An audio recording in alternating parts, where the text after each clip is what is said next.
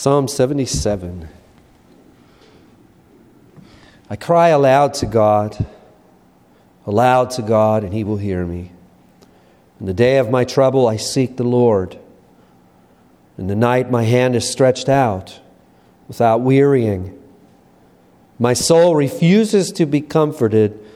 When I remember God, I moan. When I meditate, my spirit faints. You hold my eyelids open. I am so troubled that I cannot speak.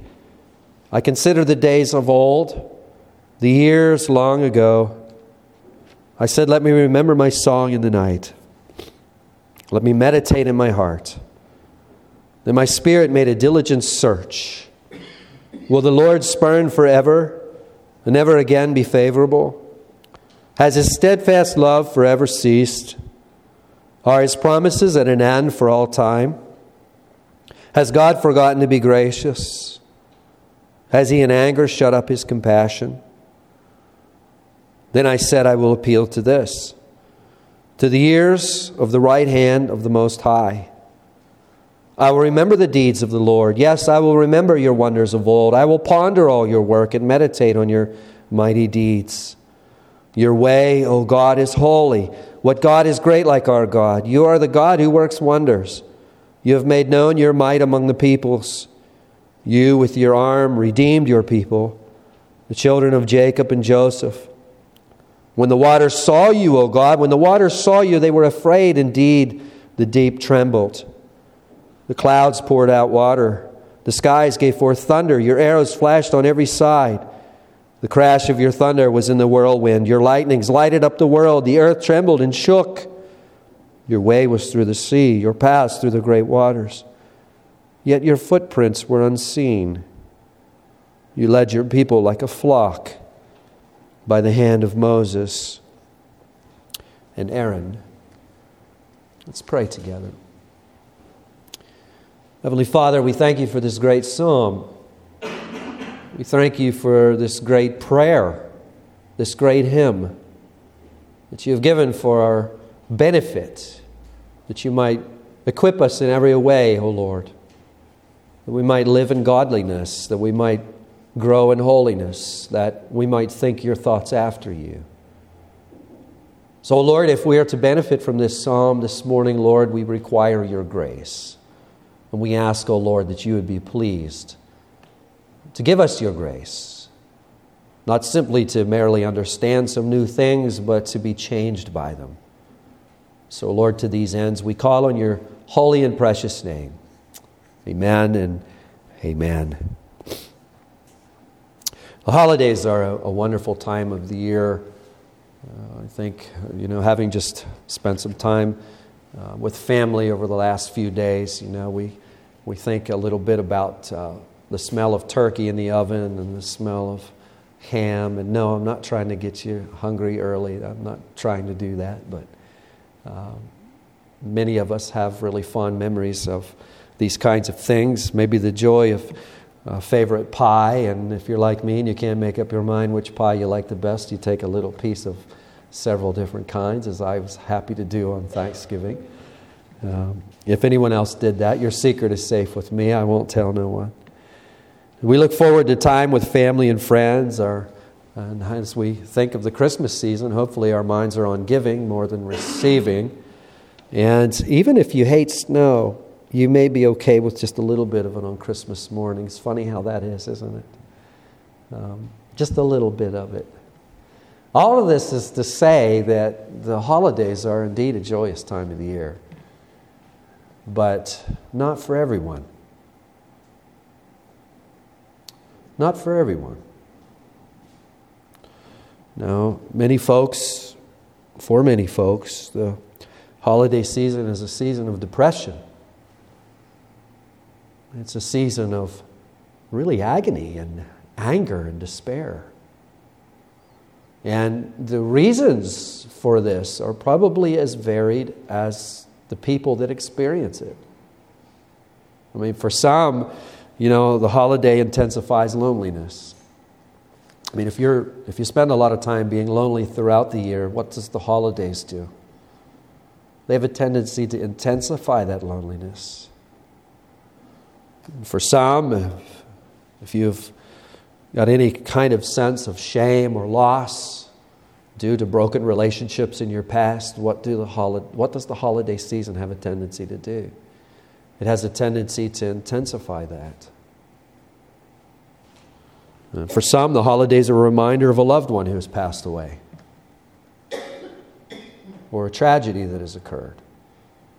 But for some, the holidays are a reminder of deep family dysfunction.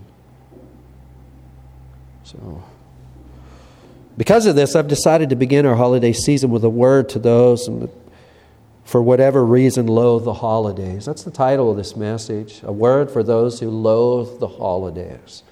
Now, I understand that the word loathe may be a bit strong for some. Some might say loathe, that's a little bit strong. I don't loathe the holidays, but I'm going to be okay when they're past. I'm going to be okay when I can get back to my routine. That helps me forget about stuff. But for other people, they would say the word loathe is not strong enough. It's simply not strong enough. And the pain that is experienced, it's understandable. When we are hurting, we don't want anything that intensifies that pain, do we? Absolutely not. Now, for some of us, for many of us, I presume the holidays is a time of joy. And you might think, well, this is good. I can check out on this one, Finally, I can check out. I can just sit here and this isn't for me. Yes, it is. It's for everyone in this room. Because everything can change with one single phone call. That's often how it begins. If we live long enough, we're going to experience loss. And my purpose this morning is not to depress all of us. In fact, no, I think God has a wonderful word for us that's going to lift us up. But what I really want to do this morning is I want to offer comfort to those who are hurting. But I want to go beyond that. I want to equip us so should the day come, those of us who aren't hurting right now will be prepared. And I also want to equip us so that we can come alongside our loved ones who are hurting. What do we say to them? The last thing we want to do is avoid them. God has a word for us. You can be sure that He has a word for us. And there's many places we could look this morning. Psalm 77 would be a great place to start. If you'll look there with me, just starting with verse 1. Our psalm begins with a cry, doesn't it? What's the psalmist say? I cry. I cry aloud to God. And this is more than an inward groan. I mean, it's a loud cry. Notice he repeats the aloud to God. I'm not sure words are coming out of the psalmist's mouth at this point. I have a good reason to believe that these aren't words.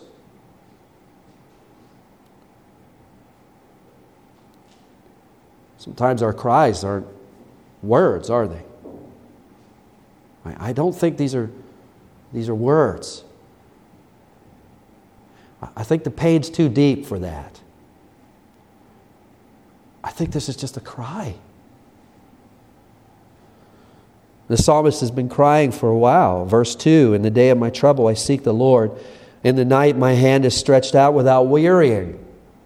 It's obviously been stretched out for a while. If you stretch your arm out for a while, it will weary. Unless you're so upset that you're not even thinking about it.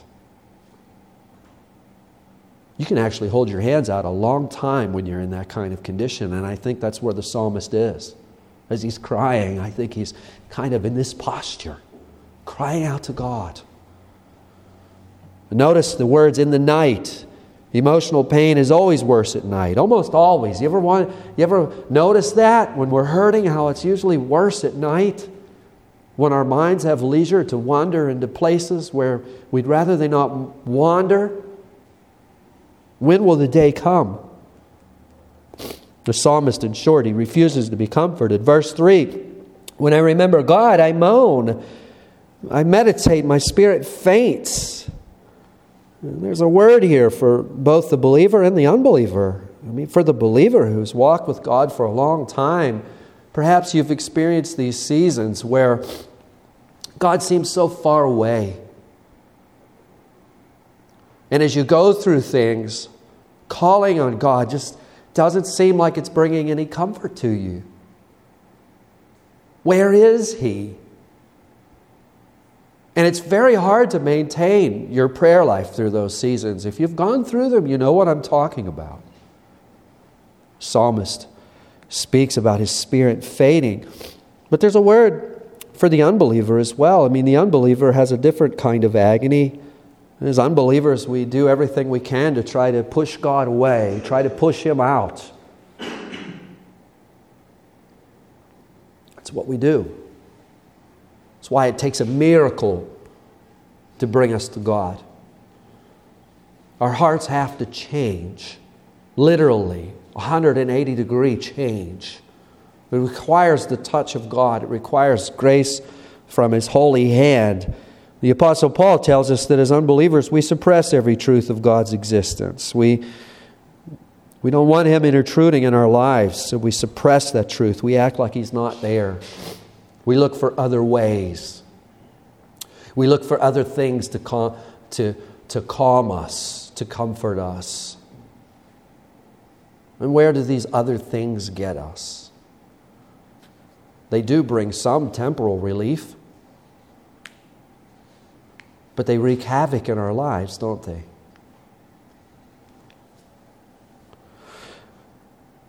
The psalmist continues in verse 4. He says, "You hold my eyelids open. I am so troubled that I cannot even speak." This is why I think the cry in verses 1 through 3 is not verbal. He says, I can't even speak. You hold my eyelids open. It's poetry. What's it saying? It's saying you can't sleep. Can't sleep, I can't speak, all I can do is cry. In verse 5, he considers a former day when joy and happiness were with him. And then verse 6, he says, let me remember my song in the night. Let me meditate in my heart. And by the word song in the night, the psalmist is thinking of a time when he was filled with thanksgiving. You know, the word song is a special word in the Bible. You know, the word song is usually associated with thanksgiving. If we think of the Israelites being delivered out of Egypt, right after they crossed through the Red Sea, and after Herod and his army is drowned, and it's very clear that God has brought Israel to safety, what do? They sing. Chapter 15, Song of Moses, a great song. As we enter into the Christmas season, we're thinking of Mary's visit with Gabriel, where she's told that her virgin womb will be with child. And after she receives that news, what does she do? We have a recording of a song. We don't have the audio. But we have the words, don't we? We call it the Magnificat, or we call it the Song of Mary.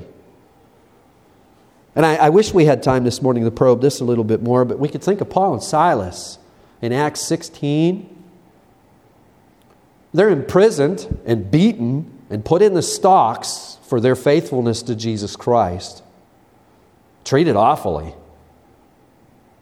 And in their wounds and in the stocks, about midnight, we're told that they do what? Grumble, complain? No, they start singing. They break forth into song. They start singing hymns. What's that all about? They're thankful to be in Christ Jesus. They're thankful to be His. It's out of thanksgiving. So the psalmist is longing for the days when he also sang in thanksgiving. Now it's right here in verse 6 where the psalmist turns. He writes, "Then my spirit made a diligent search, And in the midst of this search, he asks a series of questions. If you look down, verse 7, 8, and 9 are a series of questions. He says, well, verse 7, will the Lord spurn forever and never again be favorable? What's he doing? He's asking a question. He thinks back to the goodness of God, and he reasons, is this the way God works? Does God abandon his children? It seems like that's what he does, but is that really what he does? And of course the answer is implied. No, that's not what he does. Verse 8, has his steadfast love forever ceased? Has the storehouses of God's love run empty? Has the well of God's mercy run dry? Well, of course not. Psalmist continues in verse 8, are his promises at an end for all time? In other words, has God relinquished his promises? Has he changed his mind? Is he reneged? Let's run through that for a few minutes.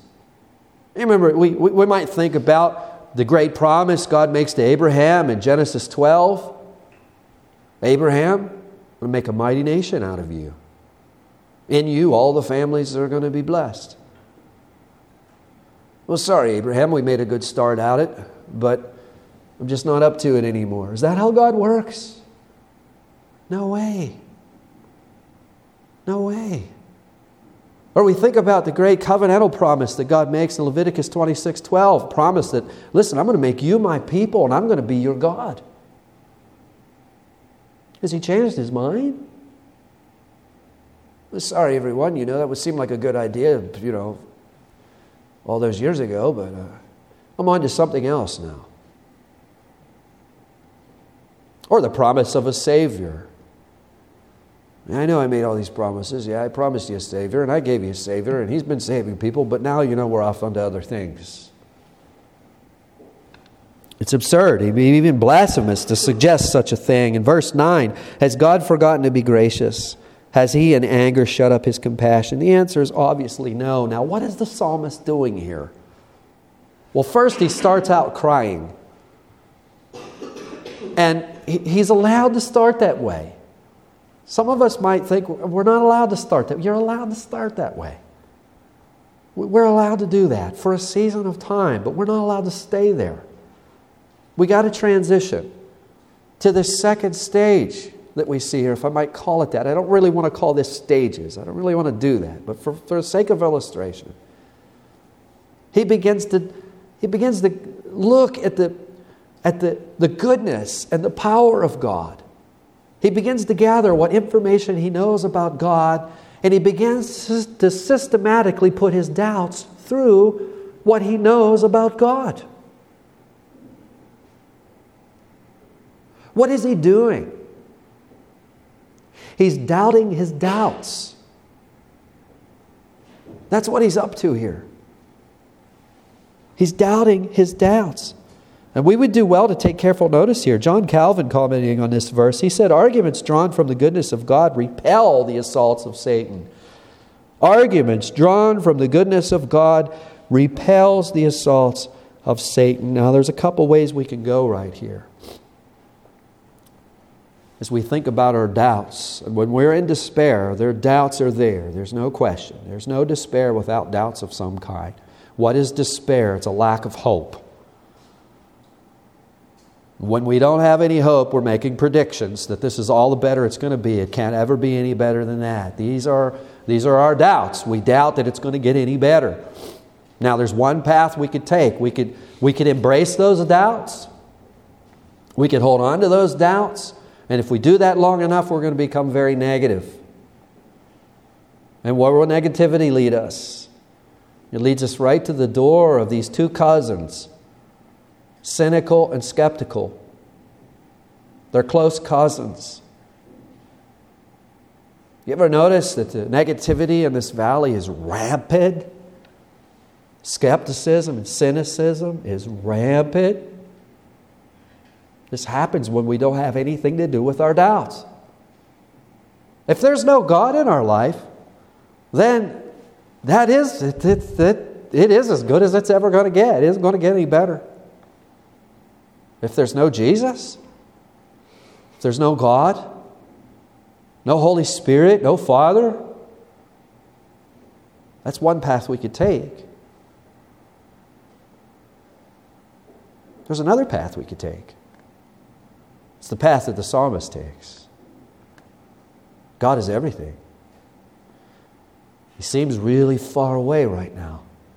But let me just think about what I know. What do I know? What do I know? I know some things. Well, let's take our doubts and let's systematically go through them with what we know about God. And what happens as he does this? Well, this brings us to verse 10. It's a pivotal verse. Notice what he says in verse 10. Then I said, I will appeal to this, to the years of the right hand of the Most High. Notice that he's gaining some strength. He's gaining some strength. He's setting his doubts against the goodness and faithfulness of the power of God, and it's strengthened him. Now he's going to appeal to the years of the right hand of the Most High. By right hand, what is he talking about? He's talking about the power of God. The power of God. If I might recall from Exodus 15 and verse 6 again, Moses in this song, he says, your right hand, O Lord, glorious in power, your right hand, O Lord, shatters the enemy. It's an example where the right hand of God is used. What is it used to show? The power of God, the faithfulness of God, the strength of God, the deliverance of God. And the name is significant. I will appeal to this, to the years of the right hand of the Most High.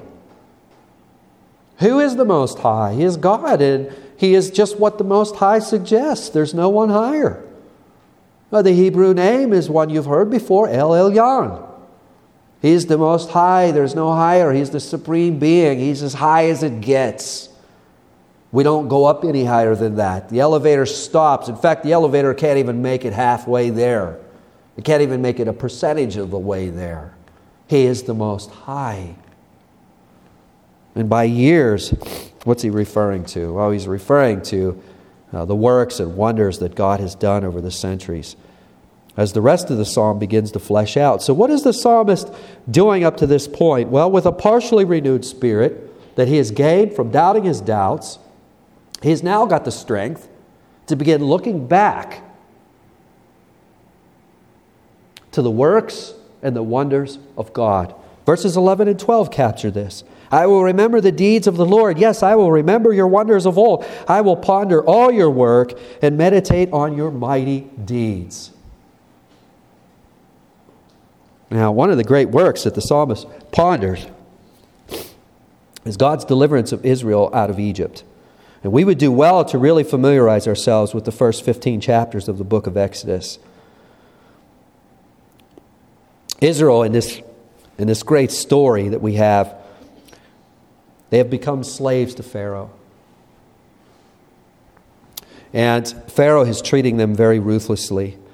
And they call out to God, and He delivered them out of the house of bondage, through a series of miraculous plagues. And one of the most miraculous works of God's hands was crossing the Red Sea, as we've already made notice of, we already talked about.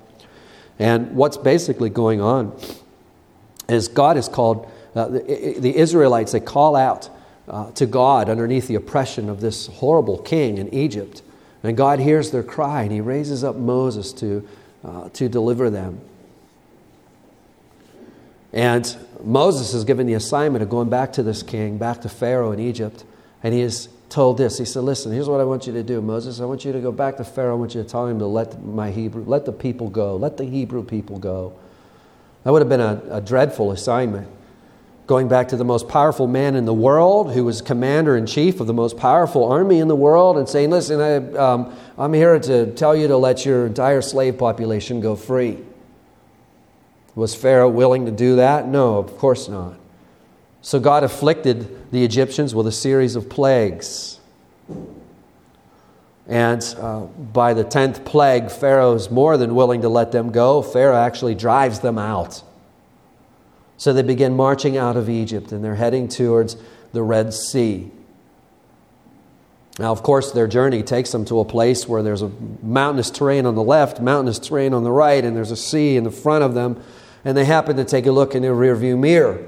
And what do they see in the rearview mirror? Well, Herod's had a change of mind. He said to himself, what in the world have I done?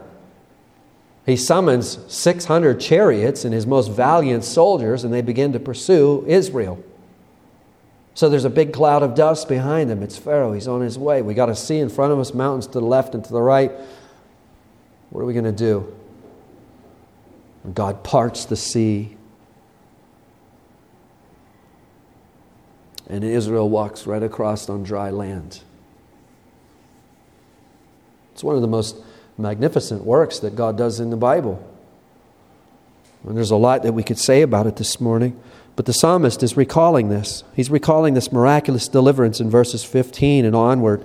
He says, you with your arm redeemed your people, the children of Jacob and Joseph. When the waters saw you, O God, when the waters saw you, they were afraid. Indeed, the deep trembled. Your way was through the sea, your path through the great waters, yet your footprints were unseen. You led your people like a flock by the hand of Moses and Aaron. Isn't that a beautiful verse, verse 19? Your way was through the sea, your path through the great waters, yet your footprints were not seen. What's going on here? What's happening? The psalmist started out in the tank, didn't he? He cries. Then, with what little strength he has, with what little strength he can muster, he begins to think about what he knows about God. And he begins to apply his doubts to what he knows about God. He doubts his doubts. And as he's going through this exercise, guess what? His eyes are taken off himself and they're put on the Lord. As he gains strength, don't think that this is something that happens in 15 minutes. Sometimes it takes many weeks for this process to take place. I don't want to give you the impression that, okay, good, great, man, this is a great little thing we got here, next time we're in the tank. This is, Rick, I got a better title for your sermon, 15 minutes out of the tank. That would have been a better... No, this is not 15 minutes out of the tank. This could take weeks. It could take months. It could be 15 minutes out of the tank. I'm not going to say it can't. But I don't want to give anyone the impression this is a quick fix. As he systematically doubts his doubts, he gains strength. As he gains strength, he continues to look at God. He looks at past deliverances. He looks at God. As he looks at God, guess what? The rays of hope begin to shine into his heart. The rays of joy begin to shine in that dark place. And what's the message for us this morning? Well, we have a lot more to look at than this psalmist did.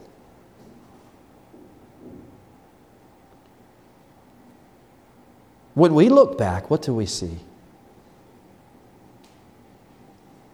Many, many things. There's a lot more on God's resume today than there was on God's resume back at the time this psalm was written.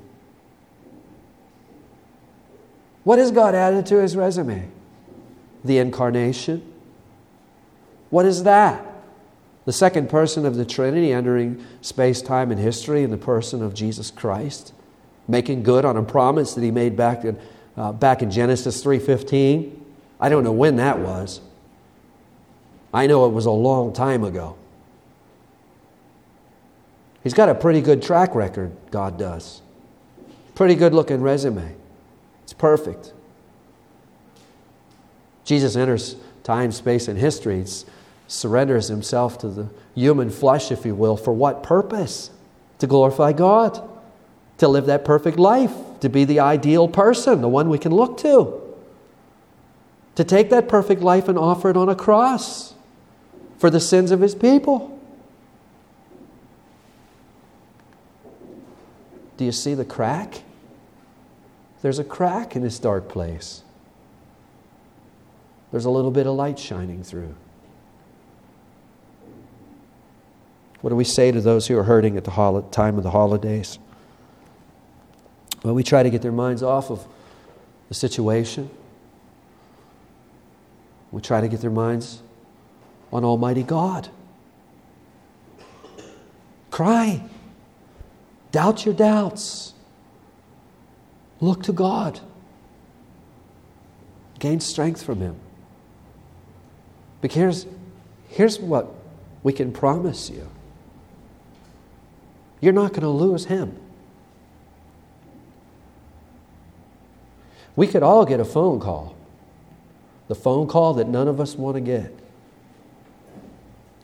But one phone call you will never get is a phone call saying you've lost your Lord. If you've got Christ, you're secure. You're safe. And you have a bright future. Heavenly Father, Lord, I thank you and praise you for this great word that you've given us. And I, Lord, lift up anyone that's here this morning that might be hurting. And I know that there are a few. But Lord, what's more important is that you know. And I pray, O Lord, that you would apply this psalm to their hearts. And anyone who hears this message, O Lord, or reads this message, I know there are quite a few that are hurting. Our prayers are for them, Lord. We ask that, Lord, you would crack that place. You would allow those rays of glorious light to shine through, that hope would indeed blossom and that joy would flower. And that a new view of the holidays would ensue, O Lord. For the holidays, O Lord, are ultimately, they're about you, O Lord. They're not about turkey and ham and our favorite pie. O Lord, this season, it's about you dwelling in our midst, making good on your promises. To these ends, Lord, we pray in Jesus' precious name. Amen. As we prepare for the Lord's Supper, I wonder if we could have Donald come forward and play verses 1 and 2 of our closing hymn.